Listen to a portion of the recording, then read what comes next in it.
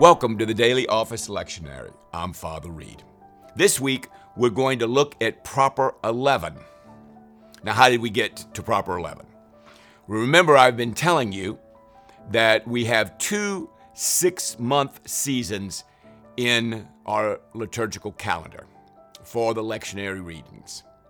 We have the season from Advent to Pentecost, and then we have the season of Pentecost. Now remember, Advent, late November or early December, preparation for Christ's coming. Advent, Christmas, Epiphany, Lent, and then we celebrate Easter, the resurrection of Christ. And then we celebrate Pentecost, the day of Pentecost. It's literally called the day of Pentecost. And after the day of Pentecost, that Sunday, that week that we celebrate Pentecost, we have the first Sunday after Pentecost. Now, that's also called Trinity Sunday, which we celebrated several weeks ago. Trinity Sunday. Now, at the end of this second half of the season, it's called the last Sunday after Pentecost, and that's also called Christ the King Sunday. So it's interesting that the first Sunday after Pentecost has a name, Trinity Sunday, and the last Sunday after Pentecost has a name, Christ the King Sunday. Now, in between there, we refer to them through propers. And as I explained several weeks ago, this has to do with the movable nature of the day of Pentecost and all of the dates. It's all transpires around the season of Easter, and that has to do with when Easter Day is going to be. All right. So in the second half of the church calendar, the season of Pentecost, it's very predictable, and what the writers and the folks that set up these readings, these biblical readings, we could study something for a fairly long period of time. Now, we're still doing the same thing with the Gospels, Matthew, Mark, Luke, and John, but we might take a whole section of Acts, which is coming up in the next couple of weeks. Or in the Old Testament, we might take up several weeks with Job or several weeks with 1 Kings or whatever it is. Now, right now, for Proper 11, you and I will be studying Joshua, which is the book of the Bible where Joshua, who is a fabulous protege of Moses, and the mantle of leadership passes from Moses to Joshua by God's design. This is the end of Deuteronomy. And Joshua's job is to go in and take the land. We'll be starting with Joshua in just a couple of minutes. And we'll be looking at Joshua 6, we'll look at Joshua 7, 8, 9, and then we skip to Joshua 23. In the New Testament reading, we are still in the book of Romans, what they call a magisterial epistle, one of the great, if not the greatest, epistle of Paul's, 13. We go from Romans 13 to Romans 14, Romans 15, and we conclude at the end of Romans 15. And then finally, we are in the book of Matthew. Now, we are in the time of the preparation for his death in chapter 26. And then, of course, in chapter 27, we're going to see the scriptures that have to deal with the leading up to his death and his crucifixion in chapter 27. And then next week in Proper 12, we'll finish it off with his death and his burial and resurrection. So this week, Joshua, Romans, and Matthew. Okay, let's turn to Joshua chapter 6. And again, as I encourage you every week, read the scriptures slowly. If you have a study Bible, you can pick up some notes. If you wanted to do some serious work, you can pick up a good commentary to follow the text, or just simply read it on your own. Lots of folks just read it because they haven't read the Bible very much, and so just getting used to the language and the flow is very important. Now, Joshua is a history book. It's a history book. Remember, we looked at the Pentateuch, Genesis, Exodus, Leviticus, Numbers, and Deuteronomy. Now we're looking at the history books. Okay? And that will go from Joshua all the way to Esther. Keep that in mind. Chapter 6. Remember the last week I talked to you about the fall of Jericho when they marched around the city several times on the seventh day. They marched around it 7 times. They blew the trumpets, and they shouted, and the walls came tumbling down. Chapter 6, 15 to 27. On the seventh day, they got up at daybreak and marched around the city 7 times in the same manner, except on that day they circled the city 7 times. The 7th time around, when the priests sounded the trumpet, Joshua commanded the people, "Shout, for the Lord has given the city. It's given you the city. The city and all that are in it are devoted to the Lord." Only Rahab, remember Rahab in chapter 2 of Joshua. "Only Rahab the prostitute and all who were with her in her house shall be spared, because she hid the spies we sent. But keep away from the devoted things," verse 18, "so that you will not bring about your own destruction by taking any of them." Now, when they came in to take a city, as you are reading through the book of Joshua, God was very particular about what they were supposed to do when they entered and what they were not supposed to do. And if they did anything that God commanded them not to do, they were in very, very serious trouble. "Otherwise, you will make the camp of Israel liable to destruction, bring disaster on it." See what I mean?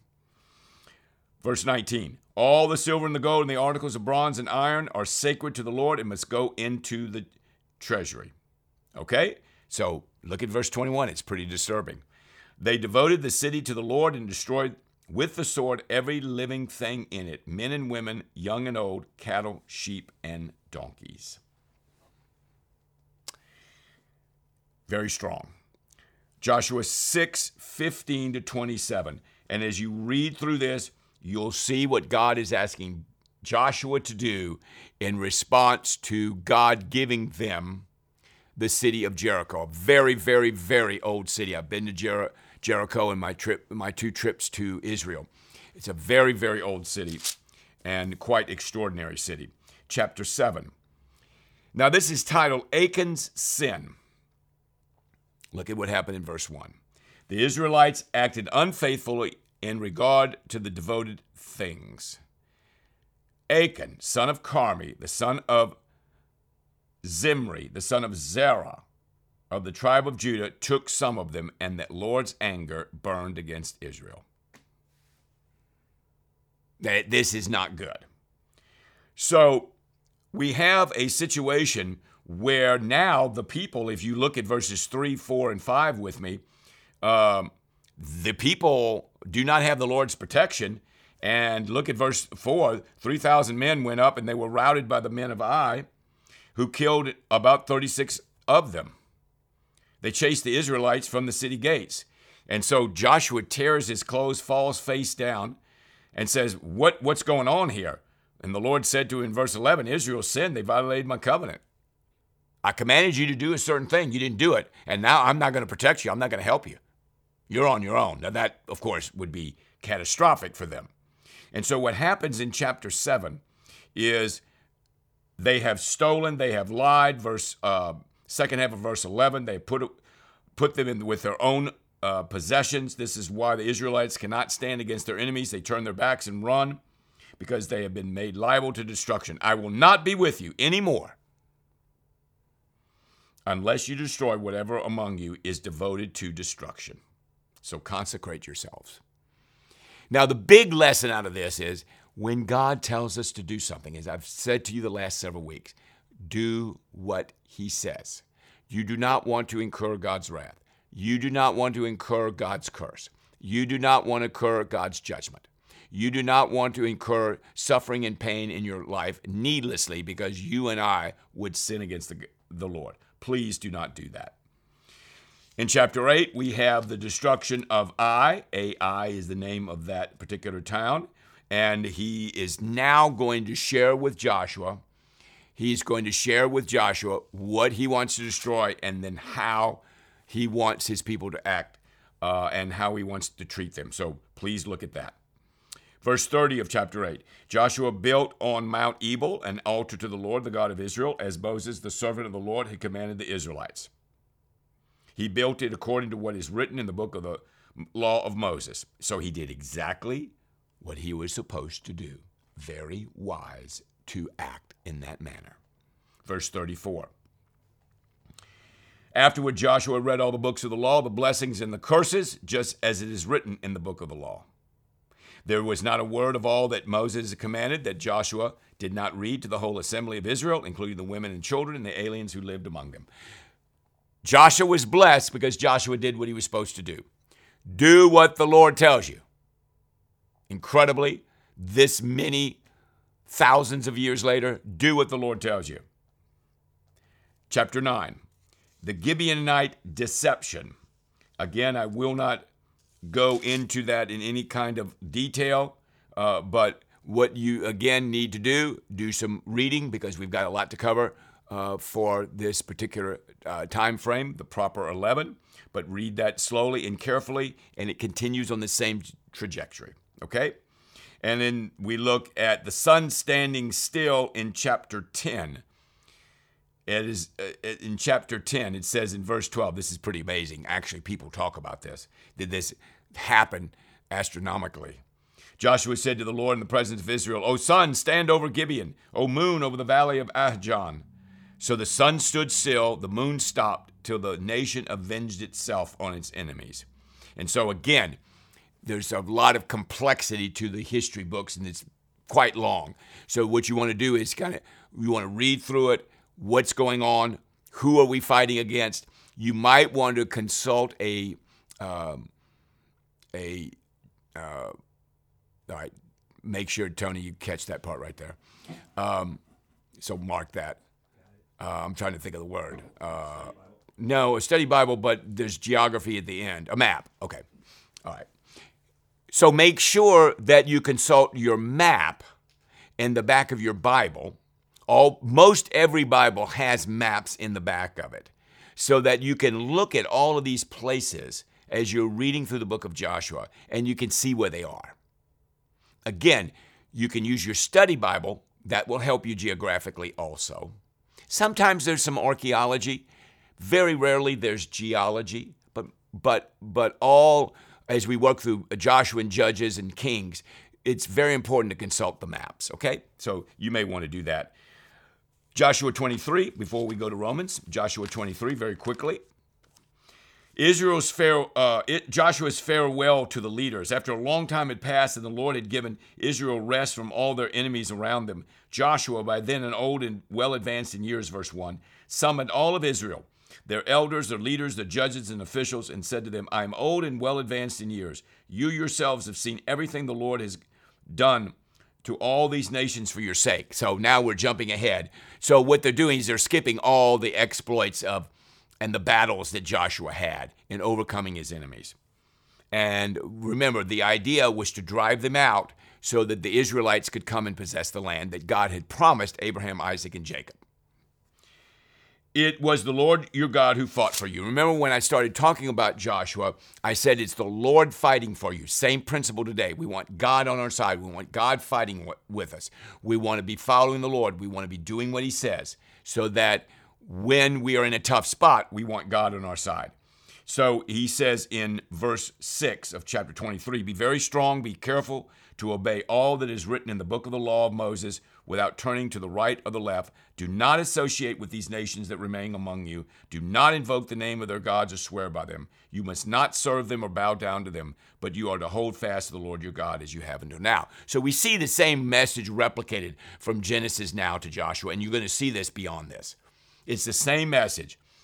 Do what God says. Obey the book of the law. Don't turn to the left or right. Don't associate with the nations among you. Syncretism. Don't bow down to their gods. Romans chapter 13. The book of Romans after the book of Acts. Romans 13, a beautiful scripture from 8 to 14. Continue to love one another, verse 8. For he who or she who loves his fellow man or woman has fulfilled the law. We are to love one another. We are to love one another. He says in verse 12, so let us put aside the deeds of darkness and put on the armor of light. So what he's going to do, as he did in chapter 12 of Romans, he's going to share with us how are we supposed to live. So 13, 14, and 15, how are we supposed to live? How are we supposed to live? And so he, in chapter 14, we continue on through chapter 14. If we live, verse 8, we live to the Lord. If we die, we die to the Lord. So whether we live or die, we belong to the Lord. So in the present state we are in now, we are alive. But when we die, we pass from this life to the next. So we transition from being alive in the Lord to transitioning to being our body dead, but our spirit alive, right? So we're going to heaven, and so we're going to be with the Lord there too. So in the present place that you are in right now, if you are a Christian person and following Christ, you are presently, eternally saved, and there's an eternal, or should be an eternal perspective to where you are. So again, when you pass away, your body stops working, then you pass to the next life, but your soul continues on, okay? It has an eternal quality to it. We will all stand before the judgment seat. Verse 12, each of us will give an account of himself to God. Each of us, himself, herself, we're all going to stand before God. We're all going to give an account. You want to be ready for that. This is one of the highlights of doing this lectionary reading and reading through these scriptures. Think about where you are before the Lord. Think about what your relationship with God is like. Think about a need perhaps for repentance. Think about what possibly needs to be changed in your life if it's not according to the word of the Lord. Again, you can look at Joshua. You can look at it in Romans. You can look at it in Matthew. It's working through the scriptures. It's quite amazing how that happens. So we look at the second half of 14, the kingdom of God. I love this verse. Verse 17 is not a matter of eating and drinking, but of righteousness, peace, and joy in the Holy Spirit. Again, we're back to how are you going to live? What's going to be your attitude? How are you going to carry yourself? And so 12, 13, 14, and 15 are meeting those needs, meeting the needs by telling you and me what is it God expects of us now that we believe and we are following Christ. Because anyone, verse 18, who serves Christ in this way is pleasing to God and approved by men. God will be pleased if you do the first half of 17. You do verse 17.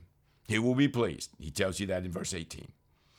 Chapter 15, he continues on. May the God, verse 5, who gives endurance and encouragement, give you a spirit of unity among yourselves. Very important in church and church life and community life and fellowship life, if you will. There's a spirit of unity as you follow Christ Jesus. So our goal is to follow Christ.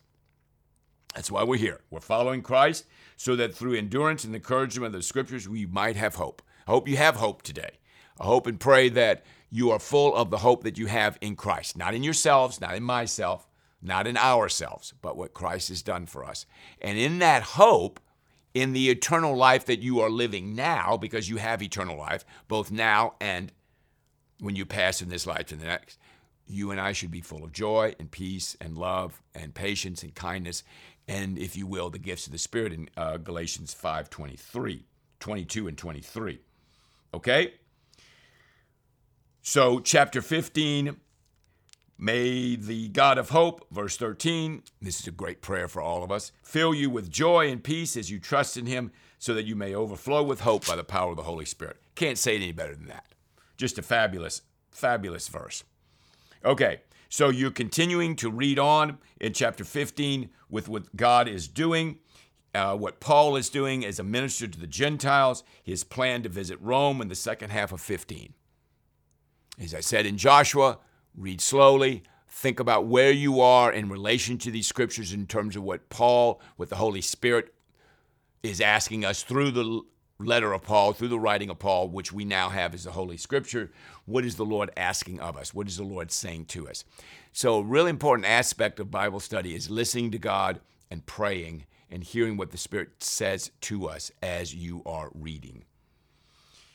Finally, we go to Matthew, and Jesus is getting ready to die for us. Chapter 26, 36. 36 is where we'll begin today. He's in Gethsemane. Very famous place. Been to Gethsemane. Very famous place where he's asking God to take, his Father, to take this cup from him. And he asked the disciples to pray with him, which they could not do. The spirit is willing, but the body is weak. And God does not want to take this cup from him, and he accepts it. He goes back and prays 3 times. He goes back to the disciples in verse 45. Are you still sleeping? The hour is near, and the Son of Man is betrayed into the hands of sinners. Rise, let us go. Here comes my betrayer. I mean, just imagine being betrayed by one of your closest friends and then having to go through the agony of the cross, which all of you know about. This is what Jesus did for us. 26:47 to 56 is his arrest. And then at the end of 56, then all the disciples deserted him and fled. So he's abandoned by everyone. Then he goes before the Sanhedrin at the end of 26. 57 following, goes to Caiaphas, the high priest, and they accuse him of blasphemy. Jesus says in verse 64, I say to all of you, in the future you will see the Son of Man sitting at the right hand of the Mighty One and coming in the clouds of heaven. That's exactly where he is right now. He's seated at the right hand of God. Remember when I talked about ascension and session several weeks ago? So he's literally seated at the right hand of the Father, and then he's going to come again, which is what we call the parousia, or the second coming of Christ. I'm sure you've heard of that. But the high priest tears his clothes and says he's spoken blasphemy. They spat in his face, they slapped him, and then, of course, sadly, at the end of 26, we have the Peter disowning him, and we have the rooster that crows, and Peter disowns him 3 times. Tragic, very tragic. And Peter goes out and weeps bitterly.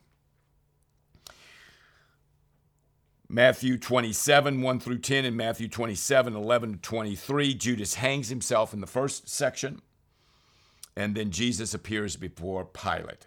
Remember Caiaphas, the high priest that year, and then Pilate through verse 23. What crime has he committed? They cried, crucify him. And then we'll pick that up next week. But there's this tete-a-tete with Pilate and the leaders, and then Pilate, as all of you know, eventually succumbs to this.